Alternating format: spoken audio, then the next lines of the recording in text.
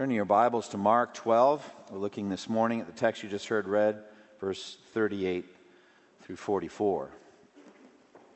Most of God's choicest servants throughout history have been obscure people. Their acts of service have been unnoticed by the general population. They've been unrecorded by the historians of their age, seemingly lost for all time in the hiddenness and the forgetfulness of the obscurity of history. But God never forgets. God sees everything that we do, and He never forgets any act of service. This account that we are studying this morning of the tiniest, most seemingly obscure act of giving done by an unnamed and obscure woman was recorded and celebrated by the Holy Spirit in two different places, here in this text and also in Luke 21. And it was God's intention that every generation of His people read this account. Every generation since that time. Now, this account teaches us many things, but especially it teaches us that God delights in secret acts of piety and humble service that no one ever notices, but that He does. God knows His obscure servants, because the overwhelming majority of His people are precisely that, obscure servants. Look at the clear declaration given us by the Apostle Paul in 1 Corinthians chapter 1.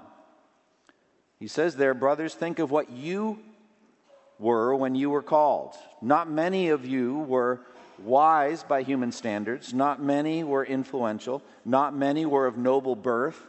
But God chose the foolish things of the world to shame the wise. God chose the weak things of the world to shame the strong. God chose the lowly things of the world and the despised things and the things that are not to nullify the things that are, so that no one may boast before Him." So, that text says that God specifically put His church together in His own mind. We learn from other passages before the foundation of the world. God chose His church with a majority of people who were not wise by human standards. So they're not the geniuses, they're not the intelligentsia, they're not the Nobel Prize winners, they're not the poet laureates. They're not also many influential. They're not the movers and shakers in their generation. They're actually the opposite. They are the moved and the shaken. Not many of them were nobility. Not many the aristocracy. Not many the A-listers, the Hall of Famers, the world champions. God chose His elect before the foundation of the world to be primarily foolish in the eyes of the world, weak in the eyes of the world, lowly. And He did this, He says in that text, specifically to shame the wise, the powerful, the wealthy, the nobility. Now, when will that shaming occur? Certainly not for the most part in this world. But it will happen on Judgment Day and for all eternity. That's when it will be obvious that all that mattered is what Christ thought about you, your person, and your works. All that mattered is what Christ thought about you and how He evaluated you. So, God loves the obscure. He loves the insignificant. He loves the works that fly perpetually below the radar screen that the world never noticed.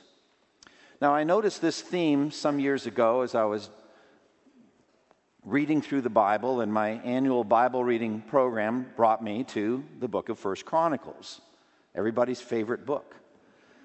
I don't know if you remember what's in 1 Chronicles. It begins with a series of genealogies of the tribes of Israel, the 12 tribes. There are 911 names in those first 9 chapters. Yes, I counted them, all right? That's just who I am, I'm sorry. Anyway, other than David's descendants, the tribe of Judah, over 90% of those names had no cross-reference at all to any other passage in the Bible. In my study Bible, there were no footnotes about those people. because we know nothing about them other than what tribe they're in and their name, or whatever it says in the verse. So the question came to my mind, why are they here at all? Why did the Holy Spirit inspire the author of 1 Chronicles to write their names down, and then the Lord protect that copy throughout every generation so that all of us would read those names, people that we don't know? They're recorded for all eternity. We have no further explanation of their lives, not a word about their deeds, their dreams, their hopes, their expectations, their fears, their achievements, their accomplishments. None of it. So why? Why are they there? Well, I don't know.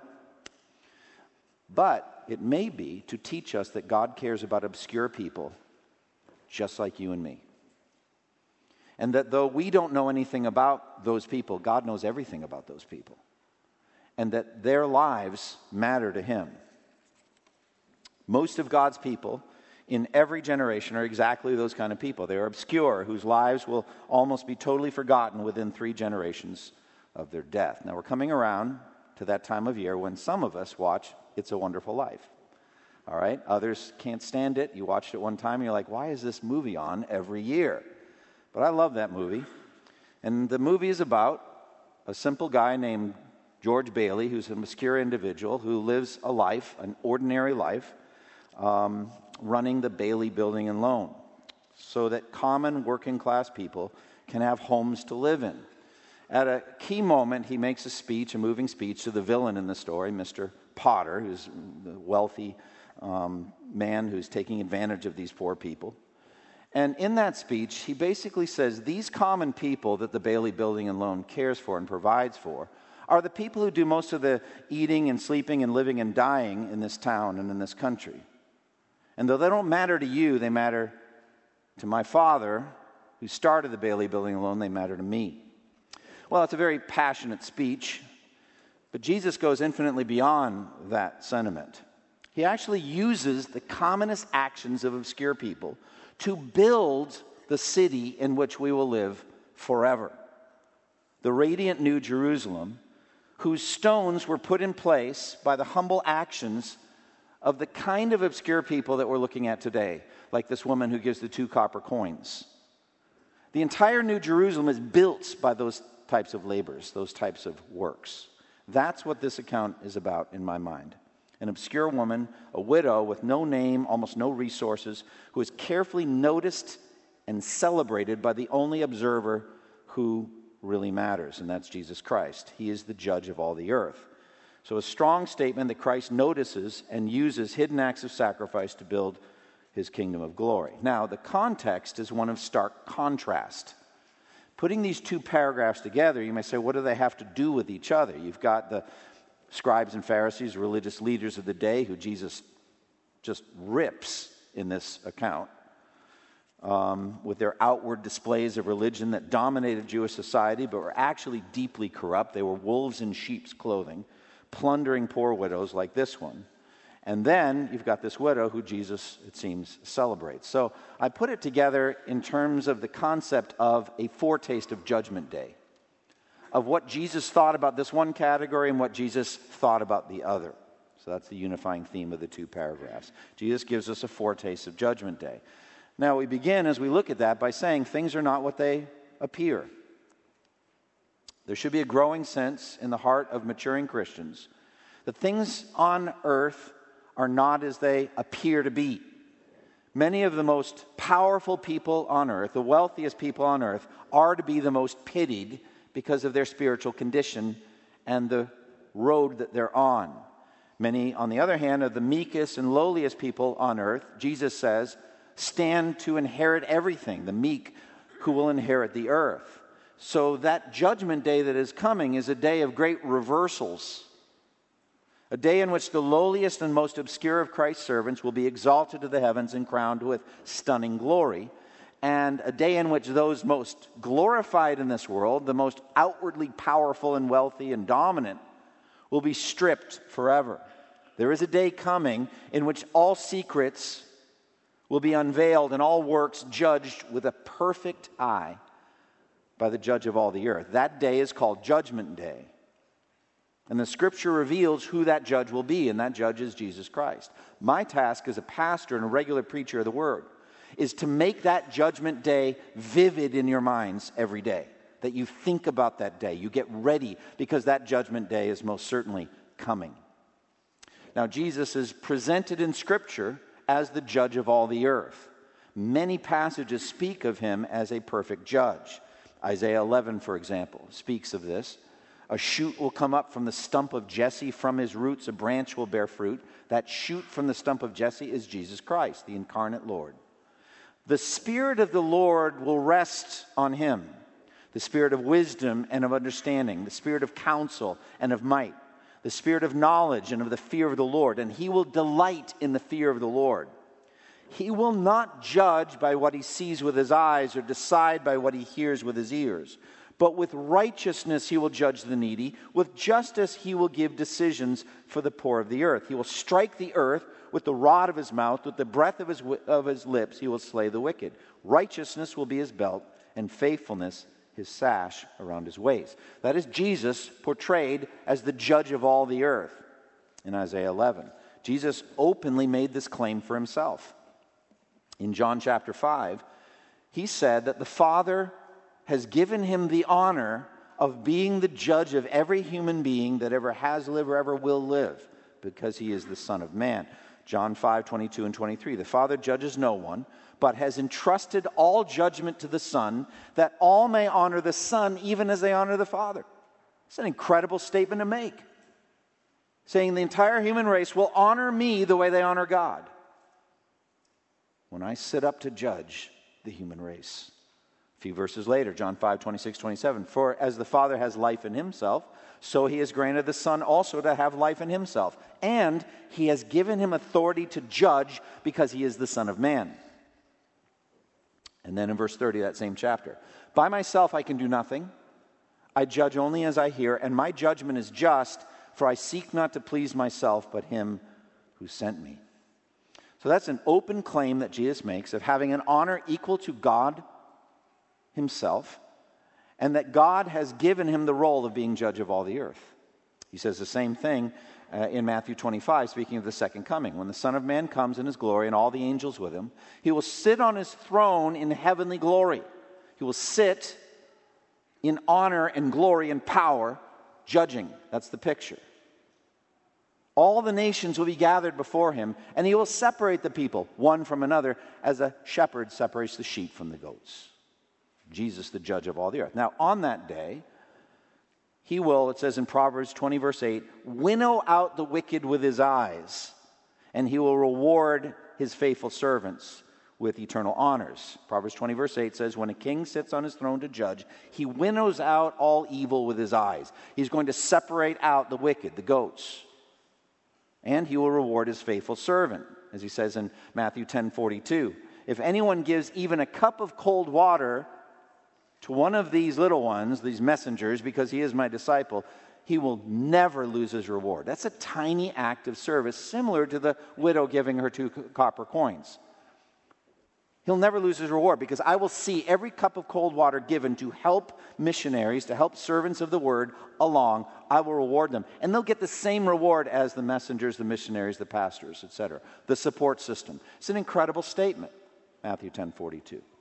All right, so Jesus begins in this passage by exposing the spiritual predators. This is the final week of Jesus' life. We're walking through that. Jesus is in the temple, and he is teaching. He's been ministering healings. It says in one of the other Gospels, not here in Mark, but he heals. And he does his teaching ministry. And these are the final words in Mark's Gospel that he speaks to his unbelieving enemies. The scribes and Pharisees have dogged his steps every day of his public ministry. They hate him. They're opposed to him. They're genuinely wicked people. But to others, they appear as righteous. The scribes and Pharisees are the spiritual leaders of Israel. Jesus says in Matthew 23, they have a legitimate authority. They sit in Moses' seat, so you must obey them. So they have a legitimate authority, but they have misused that authority. They've abused that authority. And Jesus calls them out. This is their final chance to be convicted by the only perfect prophet that's ever lived. To take his fiery words, his convicting words to heart, and repent of their sins and find salvation in him. And so, like a surgeon cutting open the body to find the tumor, he exposes their wickedness. Now, Mark's account here is greatly truncated compared to Matthew. It's greatly reduced. Look at verses 38 through 40. As he taught, Jesus said, "Watch out for the teachers of the law. They like to walk around in flowing robes and be greeted with respect in the marketplaces and have the most important seats in the synagogues and the places of honor at banquets. They devour widows' houses and for a show make lengthy prayers. These men will be punished most severely." That's it. Just a few sentences here. But in Matthew 23, he gives the 7 woes to the scribes and Pharisees in this rhythmic pattern. Woe to you, scribes and Pharisees, you hypocrites. Woe to you, scribes and Pharisees, you hypocrites. A whole chapter. It's a lengthy chapter in Matthew 23. Now here, he just says scribes or teachers of the law. Matthew adds Pharisees, puts it together. Jesus warns the people to watch out for them. Earlier, he had called them the blind leading the blind. Now here he exposes their love for ostentatious displays of religiosity. Okay, flowing robes, the trappings of godliness and of piety. But there's no real spiritual power behind it. There's no life behind it. No genuine holiness. And they love the horizontal honors they get from the Jewish population. They love to be greeted in the marketplaces. They love the places of honor. They love to be the most important seats in the synagogues. They love this kind of thing. They expected it. They were used to it. They expected it. They probably felt they deserved it. And it seems that the people felt so too, because they gave it to them. They gave them this honor. But Jesus also exposes their hypocrisy. For a show, he says here in Mark's gospel, they make lengthy prayers. They're just putting their piety on display. But then Jesus also probes to their secret wickedness. They devour widows' houses. They take advantage of widows who had no protection, all right? Because of their positions of power in the society, they could go over a widow's estate and give her binding spiritual, religious, legal advice. Furthermore, they could and did demand exorbitant fees from widows for their services. If the widow couldn't pay, they had the right to confiscate their homes. It's really horrible and disgusting, especially when you consider what James says in James 1:27. Religion that our God and Father accepts as pure and faultless is this, to look after orphans and widows in their distress. Well, they were taking advantage of widows in their distress. It says in Exodus 22 through 24, he says, "Do not take advantage of the widow or the fatherless. If you do, and they cry out to me, I will certainly hear their cry. My anger will be aroused, and I will kill you with the sword." So Jesus' harsh words to them in Matthew 23, and his brief words here, is a foretaste of the coming sword. And that sword is going to come on Judgment Day for them. He's representing a rage from God against them for this. The fact that they devour widows' houses. He's using his words as a foretaste of the sword. Remember how in Revelation he's depicted as having a sword, a double-edged sword coming out of his mouth. And so he has this rage, and he's clearly revealing what's going to happen to these wicked religious leaders on Judgment. You look at verse 40. They will receive the greater condemnation. So, Judgment Day, I believe, the principle is based on one's knowledge of the Word of God. Okay, the more you know and didn't obey, the worse it's going to go for you on Judgment Day. That's why I've said before, the worst place to go to hell from is a healthy Christian family. The worst place to go to hell from is a healthy Christian family that poured the gospel into you from childhood and you never repented. Because I do believe the more you know and don't live up to it by faith, the worse it will be for you on Judgment Day. Well, how about these scribes who were poring over every letter of the law of Moses and they weren't living it out? It's a terrifying thing. And Greek says abundant judgment. They'll have greater condemnation or abundant judgment, actually overwhelming judgment. Now, the fuller statement, as I said, is in Matthew 23. Don't turn there, but the rhythm is 7 times, a sevenfold condemnation that he uses with his words, a prophetic statement of woe. Woe to you, scribes and Pharisees, you hypocrites. He probes their hypocrisies, their outward show, inward corruption. He calls them whitewashed tombs, which look beautiful on the outside, but inside full of dead men's bones and everything unclean. It is a terrifying chapter to read, and it culminates in this statement of judgment on them, Matthew 23:33. You snakes, you brood of vipers, how will you escape being condemned to hell? It's a terrifying statement coming from the judge of all the earth.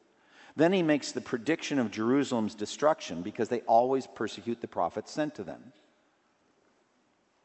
Therefore, I'm sending you, Matthew 23, I'm sending you prophets and righteous men and teachers. Some of them you will kill and crucify. Others you will flog in your synagogues and pursue from town to town.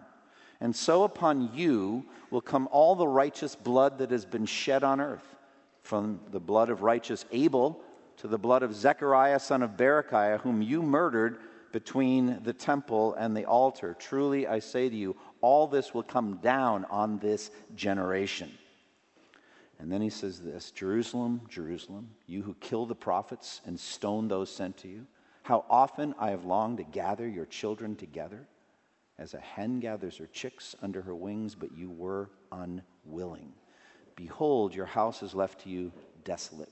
For I tell you, you will not see me again until you say, blessed is he who comes in the name of the Lord. Now that sets up the next chapter that we're going to go to, God willing, Mark 13, the prediction of the destruction of the temple and of Jerusalem. But it all comes on the tail end of his condemnation of these terrible religious leaders, the scribes and Pharisees. All right, so that's the condemnation he gives to those corrupt religionists.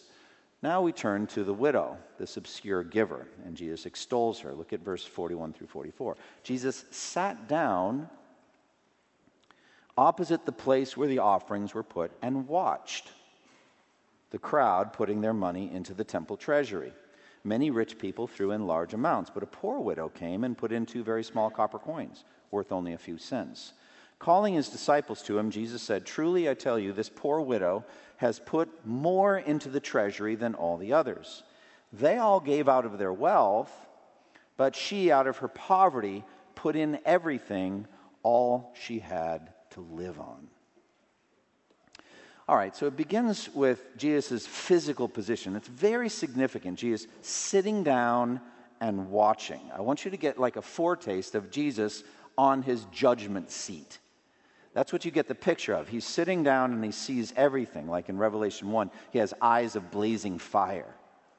And so he's watching what's happening. In the midst of all this hustle and bustle, it's just a busy day, people coming and going, and they're pouring money into this treasury, into this box. And so he's observing it. So this is a picture you should have in your mind. Jesus is seated on his judgment throne and watching everything I do. He's evaluating me. He is.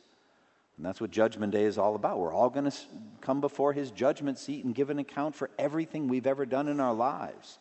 And this account gives us a picture. We can picture it in our minds. He's seated and watching and observing, and he's talking about it. So all of this is going on, and the monies are coming. People are making contributions to temple grounds. He's sitting there just watching it. And sadly, the monies that are being collected in this big box they go to the scribes and Pharisees, the very ones that Jesus has condemned. So they're going right to those wicked people, and it's tragic. It's you can picture a wooden chest with a hole and a metal, like a trumpet-looking thing, like a funnel. And the people would come in and they would pour their money in. It was all coins. It wasn't paper money, so it's all coins. And it would be precious metals, gold, silver, copper. And the larger the donation, the more money it would make, or more sound it would make. All right, so it would just rattle and clang down the thing if you're putting in lots of amounts. So some of these people were coming in and making a big show of what they were offering. I think they have these kind of money things like at Harris Teeter too. Sometimes people bring huge coins and it's like that or something like that. I can't imitate it, but it's just this loud noise. And they're all coming and they're giving. And so lots of heavy coins. The gold is the heaviest, the densest, and lots of that. It's just coming down. I think it lines up somewhat with Jesus' condemnation of this kind of outward showy giving. In Matthew 6:2, he says, when you give to the needy, do not announce it with trumpets as the hypocrites do in the synagogues and on the streets to be honored by others. Truly, I tell you, they have received their reward in full. Well, I don't know if there's actual trumpets, but this thing was like that. It was making a lot of noise if you gave a big amount. So along comes, while all this is going on, all this racket and bustle, along comes this woman, and she's got in her hand these 2 little copper coins. The text identifies her as a poor widow. She was at the lowest level of their society socioeconomically. There was no one to protect her. She had no resources. And again, she's completely obscure. The text tells us nothing about her. Her gift would have made almost no difference at all in the running of the temple or anything. It was just a tiny, seemingly insignificant amount.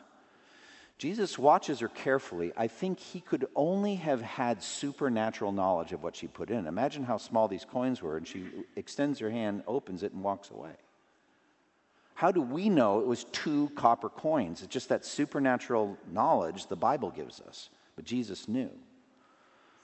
And he watches her carefully, and he has supernatural knowledge of her condition, like he does that Samaritan woman who's had 5 husbands, and the man she now has is not her husband. Jesus has supernatural knowledge of her circumstances. And he speaks of the significance of her giving. He knows that those 2 coins represented everything she had in the world, all she had to live on. And he speaks of that significance of the action. Now, one could easily question her judgment in giving this amount, think that she was actually behaving foolishly. There's actually a well-known commentator that took this whole angle. He said these 2 accounts are put together where you have the victimizer and then the victim. And I think it makes a certain amount of sense. However, he goes too far when he says that the text in no way presents the woman as a model of giving. That I cannot agree with. I think if you just read the paragraph, you'd think that Jesus is actually commending her faith-filled giving. And he's talking about sacrifice. He's talking about the gift is proportional to what it meant to you. It's proportional to your sacrifice, what that amount. And it's not a value system on an absolute scale. It has to do with what that money meant to you. And so I think that commentator went too far when he says, look, there is nothing commendable about what she actually, he goes so far as to say she's somewhat foolish. But she's an example of a widow who's being plundered and being taken advantage of. That part I can agree with. But that she's not a role model, I can't go that far. As a matter of fact, I don't know if you remember that story in the Old Testament about Elijah. Remember during the famine, during the drought? And he was being fed by some ravens, and he was by the brook Kidron, but then that dried up, and then it was time for him to move. And God tells Elijah, 1 Kings 17:9 and following, go at once to Zarephath in the region of Sidon and stay there. I love this. I have directed a widow there to supply you with food. The thing that's funny about that is she knew nothing about that. But God says, I've directed her. In other words, it's a done deal. She's going to take care of you. It's like, be good if you let me know. Well, he's about to. So he went to Zarephath, and when he went to the town gate, the widow was there, and she's gathering sticks. He called to her and asked, would you bring me a little water in a jar so I might have a drink? As she was going to get it, he called, and bring me, please, a piece of bread. And you get the feeling in the account, now you've gone too far. I'll get you a little water. That's hard enough to come by during a drought. But the bread, now that's a whole different matter. So she says, as surely as the Lord your God lives, I don't have any bread. What I have is a handful of flour in a jar, and I have a little olive oil in a jug. I'm gathering a few sticks to take home and make a meal for myself and my son, that we may eat it and die. So she's basically saying, this is her version of the 2 copper coins. This is all I have to live on. This is it. But then Elijah said to her, don't be afraid. Go home and do as you said. But first, make a small loaf of bread for me from what you have and bring it to me. And then make something for yourself and your son. For this is what the Lord, the God of Israel, says. The jar of flour will not be used up, and the jug of oil will not run dry until the day the Lord sends rain on the land. So he gives her a promise from the Lord. And the key thing with this woman in the Elijah story, she believed that promise. She was willing to act in faith on that promise. So she went away and did as Elijah had told her. So there was food every day for Elijah and for the woman and her family. For the jar of flour was not used up, and the jug of oil did not run dry, in keeping with the word of the Lord spoken by Elijah. So I do not think we can say this widow is an example of foolishness, having given too much. Think again, the rich young ruler, Jesus commanded him to sell everything he had and give it to the poor. So I don't think that she's negative. As a matter of fact, I want to turn around and say she is an example of sacrificial giving that will stand across all the ages and is worth celebrating. God delights in obscure servants and hidden works of sacrificial giving. He delights in them, and Jesus notices them. As I've said, most of God's servants are obscure people who do their good deeds in a hidden way. God sees what they will do and will reward it based on his principles. Jesus said, when you give to the needy, do not let your left hand know what your right hand is doing, that your giving may be in secret. Then your Father who sees what is done in secret will reward you. And when you pray, go into your room, close the door, and pray to your Father who is unseen. And your Father who sees what is done in secret will reward you. And when you fast, put oil in your head and wash your face, so it will not be obvious to others that you're fasting, but only to your Father in heaven. And your Father who sees what is done in secret will reward you. Those are three examples: giving to the poor, prayer, and fasting, where God observes secret acts of hidden piety and rewards them on Judgment Day. And then, culminating all that, he talks about storing up treasure in heaven. In Matthew 6, he says, do not store up for yourselves treasure on earth where moth and rust destroy and thieves break in and steal. But store up for yourselves treasures in heaven where moth and rust do not destroy and where thieves do not break in and steal. For where your treasure is, there your heart will be also. So that whole section, Matthew 6, 1 through 21, commends a life of secret piety and giving in which your works are not being done to be observed by others, but God sees and he rewards them, and he's exhorting you, store up a whole lifetime of those works. That's going to be treasure for you in heaven. Later, as I mentioned, when teaching about rewards in Matthew 10, he sends out the disciples 2 by 2. And then he makes this amazing statement, which I alluded to a moment ago. Whoever welcomes a prophet because he is a prophet will receive a prophet's reward. Whoever welcomes a righteous man because he is a righteous man will receive a righteous man's reward. And if anyone gives one of you messengers of the gospel even a cup of cold water, he'll certainly not lose his reward. What is Jesus saying there? He's saying the hidden support system people get the same rewards as the upfront famous people. So the ones that supported Luther or Calvin or John Owen or whatever, the ones that no one even knows about, that enabled them to live and to do their works and all that, they will be honored and rewarded with the same kind of reward that the upfront famous leaders get. So that means on Judgment Day, there'll be some surprises. A lot of them, as a matter of fact. Because Jesus says about this widow, she gave more than anyone else gave. You see? She gave more. She gave the most. It's not something we would have seen. So, one of the Judgment Day principles is the gift is accepted based on what it meant to you, not based on its absolute market value. He says in 2 Corinthians 8:12, if the willingness is there, the gift is acceptable according to what one has, not according to what one does not have. So what that means is the harder it is for you to give, and I don't just mean financially. It could be in evangelism. It could be your time, your energy. It could be hospitality. It could be anything. If it's hard for you to do and you do it anyway, it's more commendable than if it comes out of a surplus. I think most of the giving we give is out of surplus. It doesn't pinch us. It's not a real sacrifice. But for this widow, it is a real sacrifice. So that means Judgment Day is a great reversal. Some of the greatest servants of Christ will be Judgment Day surprises like this widow. And many, if not most of them, will be women. I mean, history, I've studied church history. History tends to focus on men, on great leaders, political leaders, religious leaders, military, financial, and they've generally been men. And there are great men who have made great sacrifices, and they will be worth, getting to know in heaven. And they are what they appear to be, godly men who served. But there are also millions of hidden women whose faithful work for the kingdom was never been seen. Single women who served in obscurity, mothers who raised generations of Christians who poured into them the gospel from infancy. But we don't know what they did, but God knows. This account, this woman, this widow with her 2 copper coins is like the prime witness in my whole account here, that there's going to be great reversals and surprises on Judgment Day, and that God honors the secret works of obscure servants, including women. Now, the book that I wrote on heaven, The Glory Now Revealed, I focused on this woman and 2 copper coins. By the way, that's why I couldn't go with that commentator and his observance saying that she was no good example. I was already in print, so I couldn't back out of it. So at any rate, so I'm going to stick with it.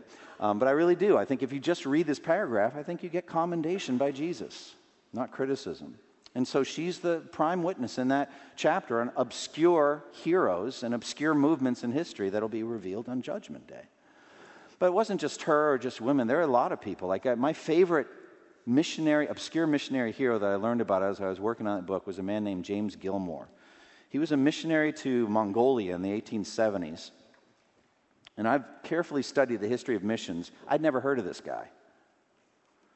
He labored in the most severe climate imaginable, with temperatures dropping to as low as 40 degrees below zero. He survived on handfuls of millet, trekked over 300 miles a week, over 40 miles a day to reach people in the remotest places on planet Earth. He struggled with extreme loneliness. He struggled with a constant sense of total failure to his mission. Why do I say that? Well, the Mongolians that he was reaching were not hostile to him. They were generally hospitable. They were amicable. But they just weren't interested in the gospel. They believed in their Buddhism and their spirituality. They were fine with how they were. And though they tolerated him ministering and they didn't overtly persecute him, they had no interest in what he was saying. He recorded over 24,000 gospel presentations and only 3 conversions. I have never read, in all the church history I've read, of anyone that was so faithful with so little return on his investment. And you think about that, it's probably why you haven't heard. If he had, saved 10% of the people, he's like, a great missionary leader. He was a great missionary leader, but just not in the ordinary way. He was faithful. What would it be like for you? Imagine your personality. Imagine you in that place. And you have shared with 3,000 people and none of them have come to Christ. You're going to share with another 3,000, still no one. What kind of perseverance does it take to keep going when you get so little return? And of those 24,000, for all we know, a larger percentage of them will actually be in heaven. You know how it says, I planted the seed, Apollos watered, but God made it grow? Sometimes seeds are planted and you never know what happened to it.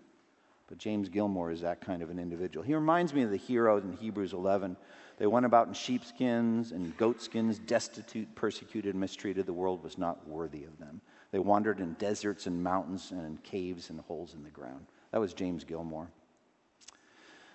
So as I finish, I was thinking recently about a movie I watched, a powerful movie called A Hidden Life. It was about a farmer who lived a simple life with his wife and daughters in the Austrian Alps during World War II. His name was Franz Jägerstatter, and he would have been completely obscure had he not been one of the rare men who stood up to Adolf Hitler. He was a conscientious objector who was willing to serve in the army, but not to take the vow of personal obedience to Hitler that every soldier in the Wehrmacht had to take. He would not do it, and because of that, he was severely punished and even martyred by the Nazis. The movie is called A Hidden Life, and it comes from a quote by an author, a female author named George Eliot, who wrote a book called Middlemarch. And this is what the quote. For the growing good of the world is partly dependent on unhistoric acts, and that things are not so ill with you and me as they might have been is half owing to the number who live faithfully a hidden life and rest in unvisited tombs. That's most of us. Within 3 generations, if the Lord doesn't return, people will not visit your tomb. They will not know much about you. And all of your works will be forgotten by everyone alive on planet Earth, but Jesus will never forget. So the call from me at this end of Mark 12 is to live a life of faithful obedience to the commands of God, to trust in Christ as our Lord and Savior, because without that, you can't store up any good works, only wrath, but to trust in him, and then to live a quiet and a hidden life that God will reward on Judgment Day. Close with me in prayer. Father, we thank you for this incredible account of this woman. We thank you, Lord Jesus, that you were there to see it and to comment on it and to celebrate it.